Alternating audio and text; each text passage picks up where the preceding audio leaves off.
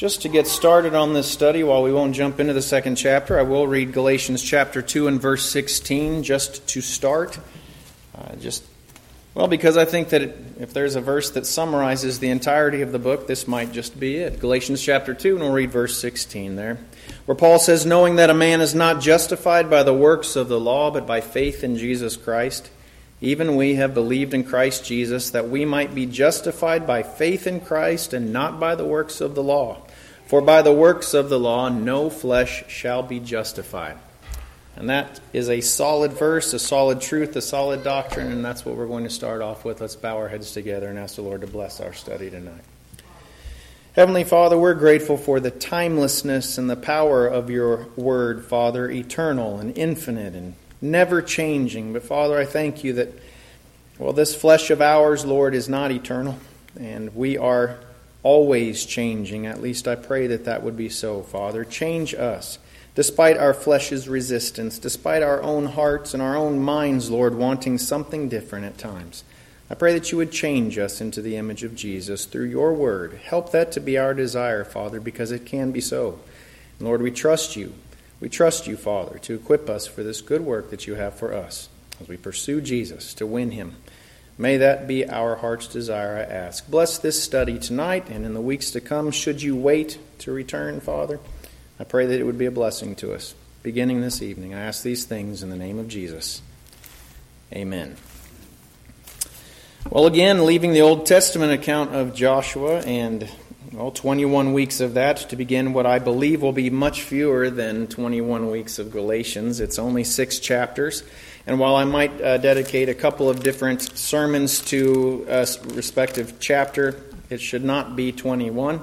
So I trust the Lord to lead in that. But that being said, before Joshua, we considered 1 Corinthians. And in the past, we've considered Ephesians and Colossians. So we're familiar with Paul and his writings and his purpose and his place as our apostle, the apostle to the Gentiles, certainly, and bringing that new covenant, New Testament message, that message of grace and the Spirit and victory in the Lord and winning that bridal place next to him. We're familiar with these things. And so it won't be something unfamiliar, I trust, when we consider Galatians here. But as with all of his epistles, all of his letters and his books, there's a historical context to it, what prompted it and what his history was with these respective places here. So I would ask you to consider in your own mind right now, some of you who have been students of the Word for some time, studied this for yourself, read it for yourself, I trust. What do you know of the book of Galatians? What do you know of its content and Paul's intent with that? I could begin with just a couple of facts or a couple of suppositions. Most people, generally, it's accepted that Galatians is the first, earliest written of Paul's biblical letters. Certainly might have had some correspondence in the years before that dealt with some spiritual things. But as far as the biblical canon, if you want to call it that way, Galatians would be generally accepted as the first one. There are a bunch of other different debates, and I'm telling you, saints, if you get into all of the scholarly debates, you'll never get anywhere, it seems. You'll never get anywhere if you consider every consideration and every conjecture and every speculation and every historical, perhaps, evidence. I'm not going to get into the things that I don't believe the Lord has for us to get into, and getting into what I deem silly debates that don't affect the doctrine that the Lord is trying to bring in Galatians. I'm not going to bring those up. As they impact and as they affect the things that we should be considering, I'll bring them up as the Lord leads. But that being said, Galatians was written early, if it was not absolutely the earliest one that Paul wrote. If you're reading through the book of Acts, I'm not going to turn there, but the 16th chapter of Acts, I think the 13th chapter, we'll go through a number of these over the course of the next few weeks. You'll hear different cities named like Iconium and Lystra and Derbe, and perhaps you'll hear Pisidia or Antioch of Pisidia or Pisidian Antioch. These are cities that were in that region of Galatia that Paul is writing to. This is not a city of Galatia. It's a region that is now known, it's part of a landmass that's known as Turkey today. You might hear it referred to as Asia Minor in different places as you consider Scripture. But it's right in the center, north to south of Turkey. They changed the name of Turkey, by the way. Now it's Turkey. I can't pronounce it, and I'm not going to pronounce it well, but there it is. And that's where Galatia is at. So if you read in Acts and you see Iconium mentioned, if you see Lystra mentioned, or Derbe, or Antioch of Pisidia, then you're speaking of, well, Paul's interactions there, or the apostles' interactions with Galatia. And Paul visited these cities a number of times. And he brought the word to these ones a number of times with varying measures of success each time that he came, sometimes with great success, at least visual success, any time that you've done the will of God, followed after the will of God and done as he's called you to and told you to, there will be success that comes, even if it's not the success that we're looking for. There's fruit that's born, if no other place than in our own hearts and our relationship with Him. That being said, there were varying measures of visible fruit born from his trips into and out of the different cities of Galatia. If you've shared your testimony very often, if you make it a habit to be a witness and a testimony of God and testify of His work in your life and sharing the word with others, then you understand. Number one, if you've been doing it for a long enough time and doing it often enough to a large enough number of people, then you have a nice body of work that you can look at and say, a good part of the time you get rebuffed pretty quickly, right? People aren't interested. They don't necessarily latch on even then in the moment. Other times, if you're fortunate, if you're blessed, I won't say lucky because I don't believe it's lucky. There are times when you might see that you've presented the word to somebody. They've laid hold of that word. They've brought it in. They've accepted it, believed it, gone forward in it. And you get the pleasure of watching that life as it progresses forward, even into victory. If that's what if that's what the Lord gives for you to see, what a blessing that is, to be a partaker in that. But oftentimes, what we see is you present the word to somebody, you present your testimony to somebody, and they might lay hold of it. And they might burn for a while for the Lord. And then after a time, perhaps you lose touch, you lose contact, something of that sort. Maybe they step away or there's a parting for one reason or another.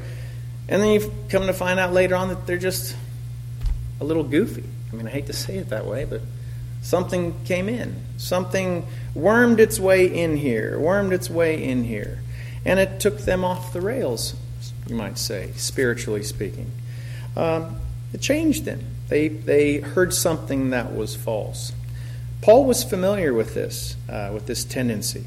If not when he wrote the Galatians, and I believe that he was at that time, but it would say that if he wasn't fully aware, didn't have that great an experience yet, certainly by the time he wrote Ephesians chapter 4 and verse 14, we know that he had an understanding then, because he said that we should no longer be children, tossed to and fro and carried about with every wind of doctrine by the trickery of men, in the cunning craftiness of deceitful plotting.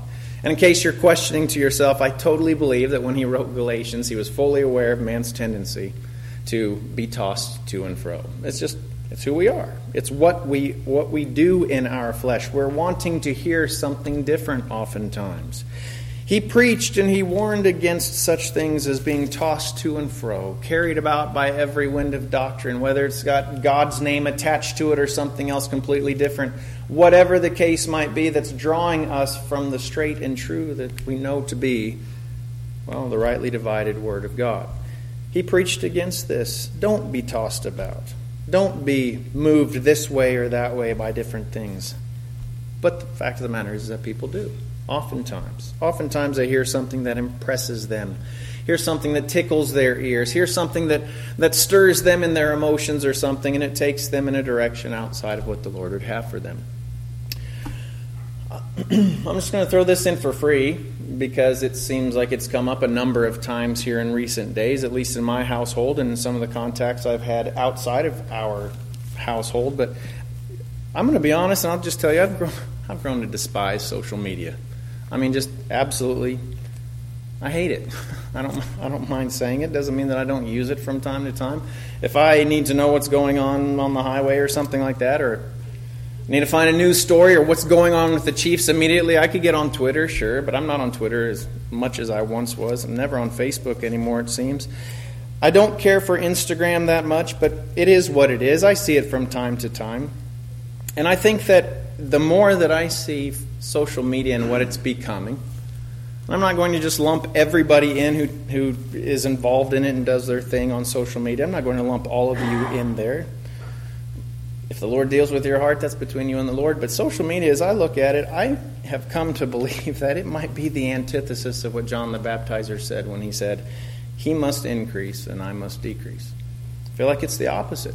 I mean, a good part of the time when you look at it, it is so much, I must increase, and I must increase, and I must increase, and you must tell me how much increase I'm worthy of, and this and that.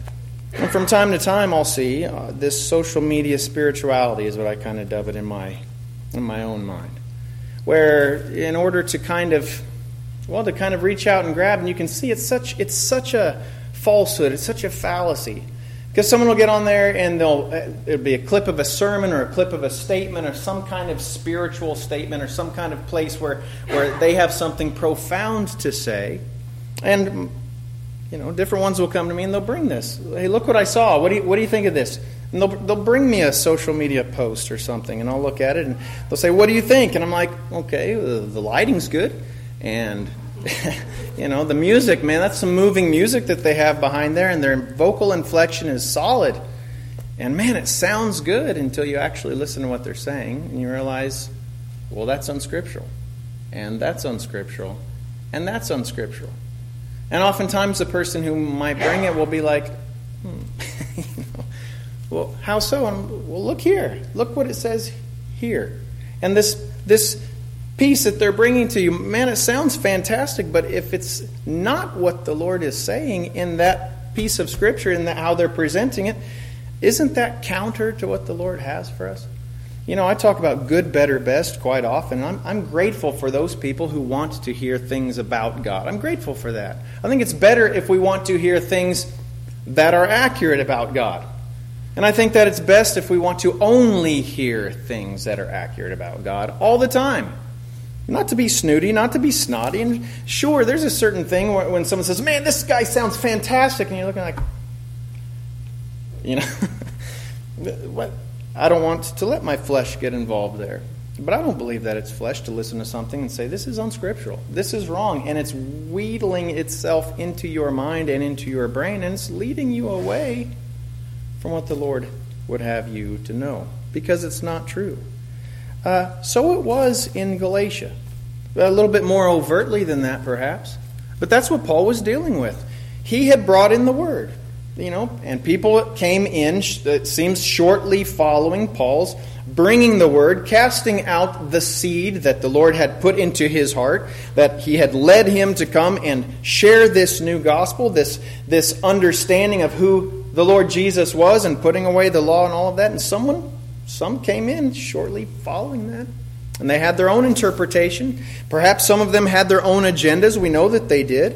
And nearly as quickly as the word was given to these ones at these different respective churches in Galatia, well, someone came in, grabbed the word, kind of skewed it a bit, shifted it a couple things, rewrapped it, and then presented it back to those Galatians and said, "Here, unwrap this and take this yoke and put it upon your shoulders, because you need to do things a little bit differently than what Paul told you to do." And it seems that by and large, a number of them were more than happy to do that. They let things get in here and let things bump them off of what was actually so, what was true. Certainly we're getting ahead of ourselves when we read the 16th verse of chapter 2.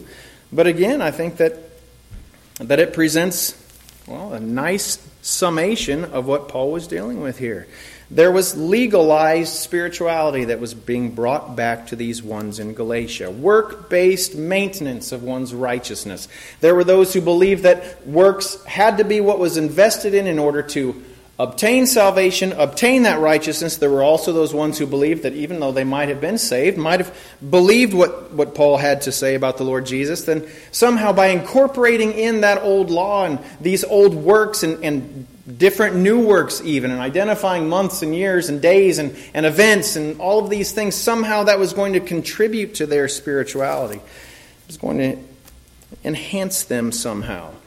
It just isn't so.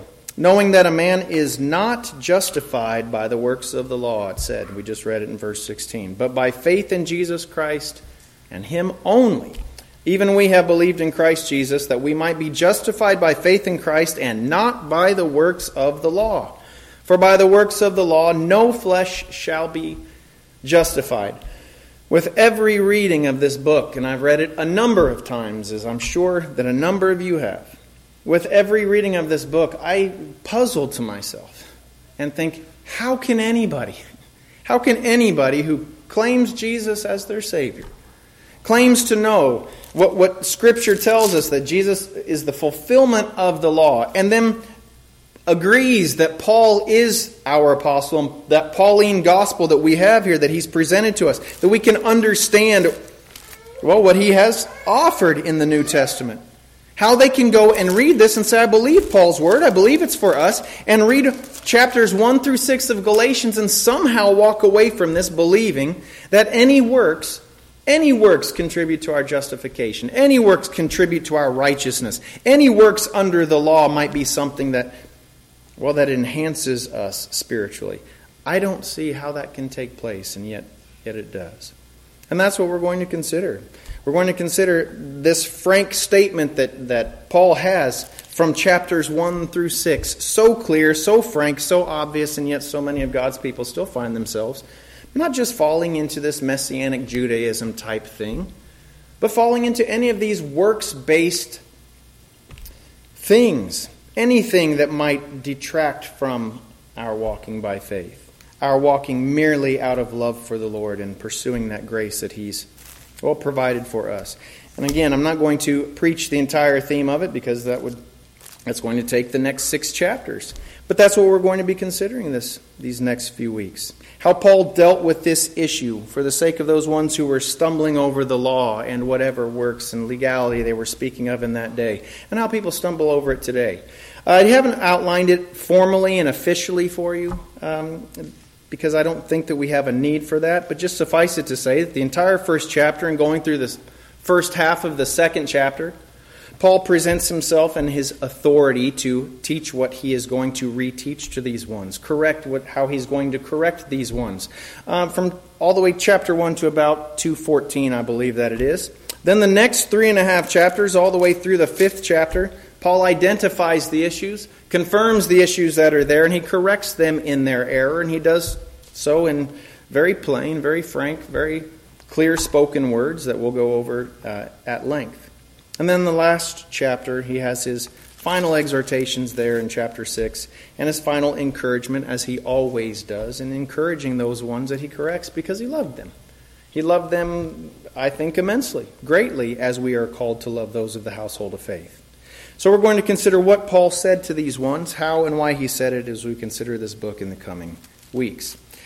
Let's begin in Galatians chapter 1. I'm watching the clock, so I won't keep you longer than is necessary. But Galatians chapter 1, before we proceed any farther, let's see how he opens it up with this salutation that's consistent with, most of the rest of his books, his epistles, where he says, Paul, an apostle, not from men nor through man, but through Jesus Christ and God the Father who raised him from the dead, and all the brethren who are with me, to the churches of Galatia, a number of different assemblies in that region, as I told you, in a number of different cities.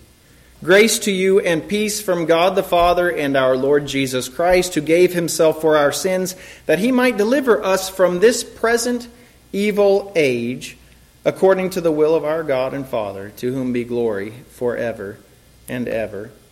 Amen. Now, as I said a moment ago, this salutation, the words aren't verbatim what you would see in his other epistles, but it's consistent with what he said in almost all, except for maybe just a couple or 3, and that he presented himself as the apostle, the apostle according to the will of God, according to the will of Jesus. He in Romans and 1 Corinthians, I think the only ones that he does not, perhaps, is Philemon. I think maybe one of the books to Timothy, he doesn't necessarily say it, but he says, I am an apostle, not from men nor through men, but through Jesus Christ and God the Father who raised him from the dead. He says, this is my authority. This is what the Lord designated for me. This is my purpose, and it's by the greatest authority in existence. It's by his doing. No brag, just fact, as my grandpa used to say. It is what it is. He wasn't being arrogant. He was just expressing, this is who I am, this is my title, this is my authority, and God gave it to me. And in the 15th verse of this chapter, he goes on to expound on this. He says, "But when it pleased God, who separated me from my mother's womb and called me through his grace." I mean, he's acknowledging that the Lord knew who he was going to be, knew what he was going to be from the time before his birth. He understood this. He didn't predestine him. He didn't say, well, I'm going to take this individual and do this and that. No, he foresaw what Paul's heart was going to be, and he had a plan for him. Well, when the time came that he would be on the road to Damascus, get knocked over by a light, Jesus himself would speak to him, and he'd yield. He'd submit, and he would make himself available to the Lord to become who the Lord had for him to be. But the Lord knew what he was going to do. The Lord knew who he was going to be. And he cites that fact. I am an apostle, not from men, not through man, but through Jesus Christ and God the Father. Period. That is who I am. And he's stating that appointment clearly. He wants it known. Then he goes on further, there in verse 4, to express the will of that one whose will it was for him to be the apostle, the will for his people. It says, who gave himself for our sins that he might deliver us from this present evil age, according to the will of our God and Father. God's will to deliver from that present evil age, that time that Paul was living in with these Galatian saints, it extends to us in this same evil age. We live in the church age, of course, if you're familiar with dispensations and all of that sort of thing. But Pentecost happened. The Holy Spirit came. The church was established, the body of Christ. Here we are building, continuing to grow, each of us individually as living stones, being built up into that body of Christ, that church of His, until the time comes that the Lord Jesus comes back. Certainly, this is that same age. In the meantime, we're getting pushed back on all the time. We have enemies as the Lord has enemies. And the Lord wants to deliver us from this present evil age, and certainly it's by the blood of Jesus. But it's also how that blood of Jesus is applied to our lives and to our hearts, and His will for us, and our willingness to be strengthened, empowered, and equipped for every good work, all of these things. He wants to deliver us from this present evil age, not just for salvation, for our eternal life with Him, but for that eternal place next to Him. That same authority that made Paul the authority that he was, the apostle, one designated to speak to these Galatians, that same one wanted him to contribute to that purpose for us. And so Paul expounds on this in this whole first chapter and on into the second chapter. He expounds on the authority that he has in the Lord, and he expounds on, what the issues were with Galatia. He puts that back a little bit and he says, I want you to know who I am, exactly what the Lord has brought me through, so that I might bring this to you and you might be reminded what He wants to do for you through me. And so we see him going on there in verse 6. Verse 6 says, he gets right to business with them there. He says, I marvel that you are turning away so soon from Him who called you in the grace of Christ to a different gospel, which is not another, but there are some who trouble you and want to pervert the gospel of Christ. This is what was making this age evil, in particular to the Galatians there. I marvel that you are turning away so soon, he says. He was kind of taken aback by this. Now, he had experience with God's people. He had experience with the enemies of God. He had experience with how they dealt with their enemies. But still, he was kind of, he marveled at it, he says. He says, here I presented the word to you, and so soon you're called to a different gospel. Saints, there are a number of different falsehoods that circulate these days, and certainly they did back then too, that, they're called gospel. I do this sincerely. They're under the banner of gospel, but they're anything but. Gospel means good news. Good news, right? Gospel spells gospel, means good news. We sing it since we were 2 years old. Gospel means good news. And there are a number of different things that are presented as being good news that absolutely are not good news. If you flip all the way back to the 6th chapter of this book and verse 7, he says, do not be deceived. God is not mocked, for whatever a man sows, that he will also reap. Do you know how many false teachers and wouldn't say false prophets, but false teachers have used this very verse to support their own false gospel? Whatever a man sows, that he will also reap. So sow your seed of faith. Whatever's in your bank account, send it this direction, and it will be magnified to you 10 times. You've heard it. I've heard it on so many channels for so many years from so many mouths, and seen so many people just keep on continuing to feed and feed and feed. It's a false doctrine. Taking the Word of God, what Paul himself is even teaching against false doctrine. They take that word and they say, well, this is what you need to do. This is the gospel that we have. You know what it's called. It's called the prosperity gospel, even if they don't call themselves that. Different ones, well, have named it that, the prosperity gospel, even though the only one who really prospers from it are those ones who are taking in the checks, right? They're the ones that are prospering from it because God never promises to multiply your seed of faith check, your financial offerings, your financial donations into financial boon and benefit. He doesn't tell us that. Those ones who sow, as Paul says not to, those ones who sow into their flesh's desires, such as riches, those financial returns that these ones are expecting to have back, that is sowing into the flesh. It's a false doctrine. It's been completely misrepresented and completely twisted there. It reminds me of Matthew 6:7, when Jesus himself said, when you pray, do not use vain repetitions as the heathen do. Right? Matthew 6:7. Let me see. There it is. For they think that they will be heard for their many words. Jesus says, don't use these vain repetitions. Don't just repeat things and say things, well, because it sounds eloquent or it sounds continuous or it sounds, quantity of words. And then what happens 2 verses after this? Our Father in heaven, hallowed be your name. Perhaps the most vainly repeated words that we see in Scripture. People sit and chant this repeatedly. Repeat this without ever considering what it is. It's a false doctrine. It's taking something that has the Lord's name on it, the Lord's teaching on it, the Lord's stamp of approval, and skewing it and rewrapping it and trying to give it back as though it was something of God's when it's been made something not. As Paul said, it's a different gospel. It's a different gospel which is not another. It's a different good news which is not good news at all, because it's false.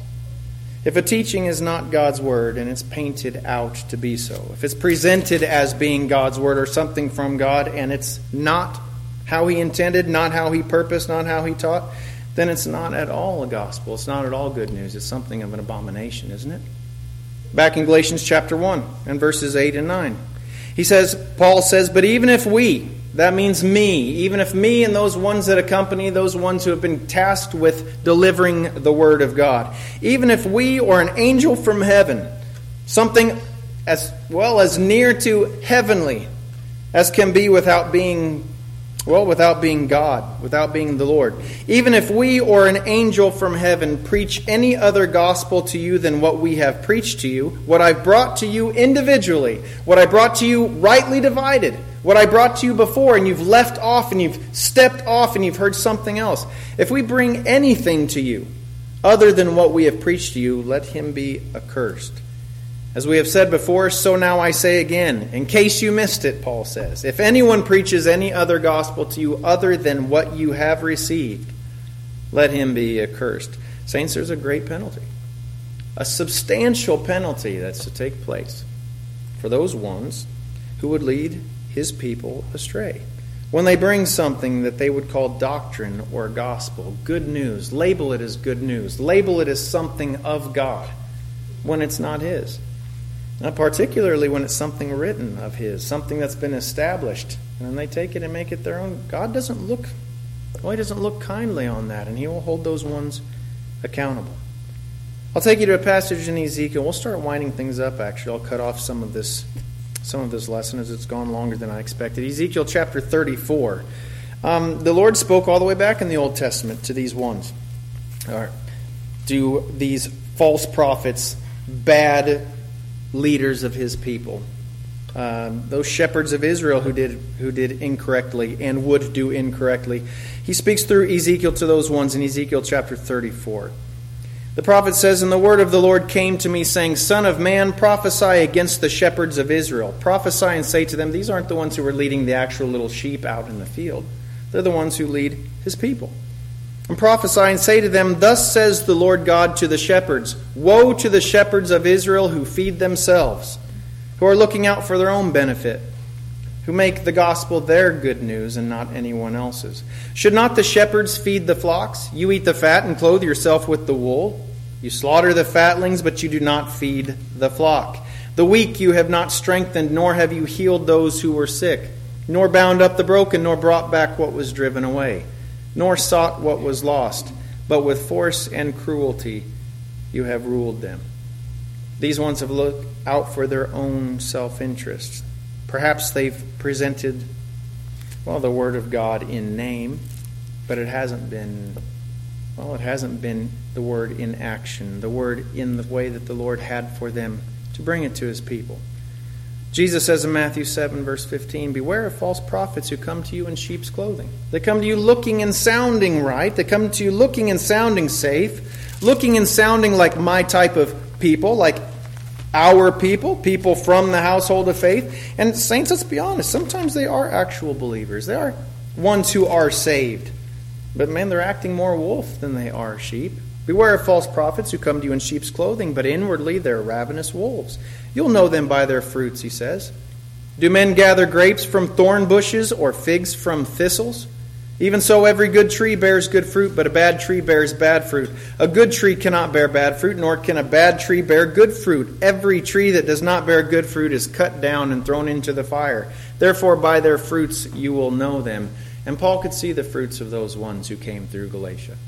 He could see the fruits of those ones as his people, God's people in Galatia, were misstepping and not carrying themselves, not presenting themselves in the manner that God had for them to. He could see it. And he recognized and he understood what was being brought to them and what they were hearing and what they were listening to. And it wasn't bearing the fruit that Paul's gospel would have for them. And just so in this day and age, we still have them today. Peter says in 2 Peter chapter 2 and verse 1, "There were also false prophets among the people," Peter says, 2 Peter 2:1, "even as there will be false teachers among you, who will secretly bring in destructive heresies, even denying the Lord who bought them, and bring on themselves swift destruction. And many will follow their destructive ways, because of whom the way of truth will be blasphemed."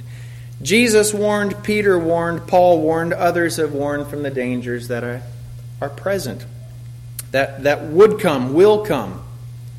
He warns us. Evil men and seducers, deceiving and being deceived. These things are going to be presented to us and will continue to be presented to us in this age. Here they are. We see them all over the place.